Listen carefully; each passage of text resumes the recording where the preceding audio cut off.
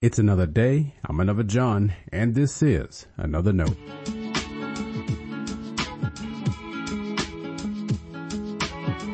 Today's edition of Another Note is titled, Just Perfect.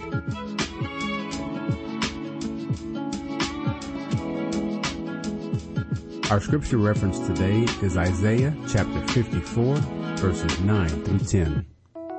As always, may the Lord add a blessing to the reading and hearing of His holy word.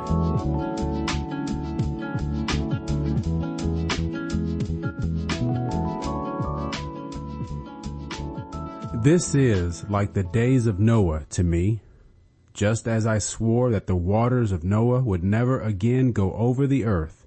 So I have sworn that I will not be angry with you and will not rebuke you.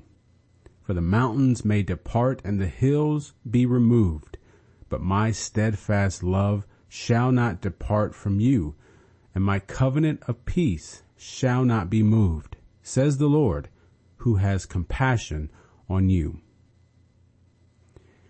This is the word of our Lord. Thanks be to God.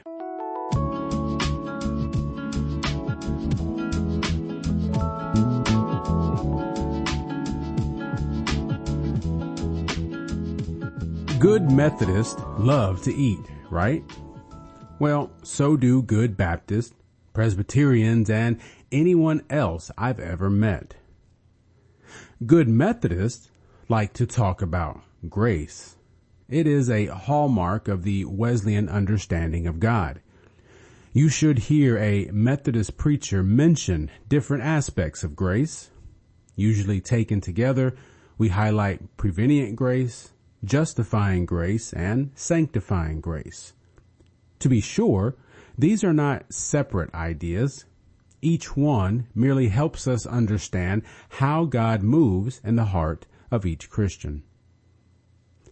Next to grace, good Methodists like to talk about perfection.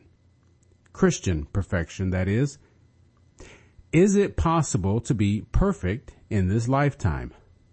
Our answer is yes. Whenever I talk about this with others, the same question comes up. Yeah, but nobody's perfect, right? This was a point of contention in the early days of Methodism. People criticized Methodists for this idea. In some cases, a misunderstanding of what Wesley meant spurred ridicule and contempt. Others outright rejected the notion. The displays of religious fervor of many Methodists rubbed many others the wrong way.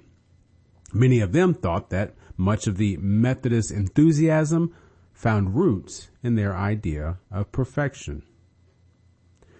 I like to remind my congregations, Methodists were the rowdy ones.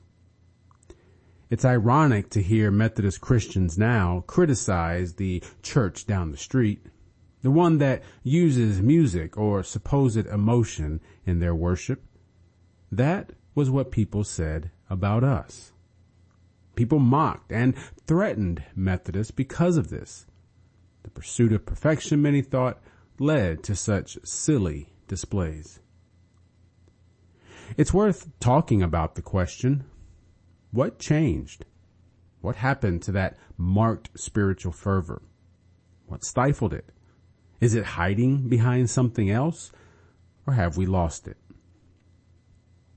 For clarity's sake, let's make sure we understand what is not meant by Christian perfection. Wesley said it this way: they are not perfect in knowledge. They are not free from ignorance, no, nor from mistake. We are no more to expect any to be infallible than to be omniscient. They are not free from infirmities, such as weakness or slowness of understanding, irregular quickness or heaviness of imagination. Such, in another kind, are impropriety of language, ungracefulness of pronunciation. One might add 1,000 nameless defects, conversion, or behavior. From such infirmities as these, none are perfectly freed till their spirits return to God. Christian perfection, then, does not mean not sinning. It means being perfectly in love with God. Loving the Lord with all your heart, mind, and soul. My impression is many of us think that happens by merely saying it or affirming when Jesus said it. Isn't there something we must let God do to our heart for it to take root? Such a love comes by the grace of God. Only because of God's grace can we experience such a devoted sense of faith and trust. So, how do you get to this point? Well, we Methodists keep talking about grace. And there's a reason.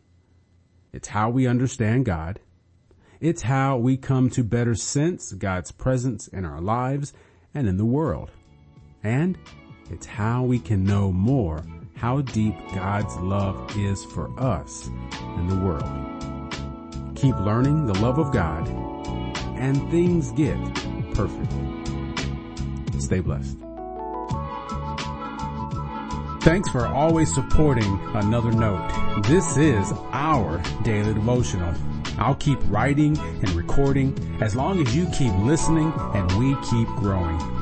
If you ever find Another Note on iTunes or anywhere else podcasts are available, make sure to leave a review so others can join us.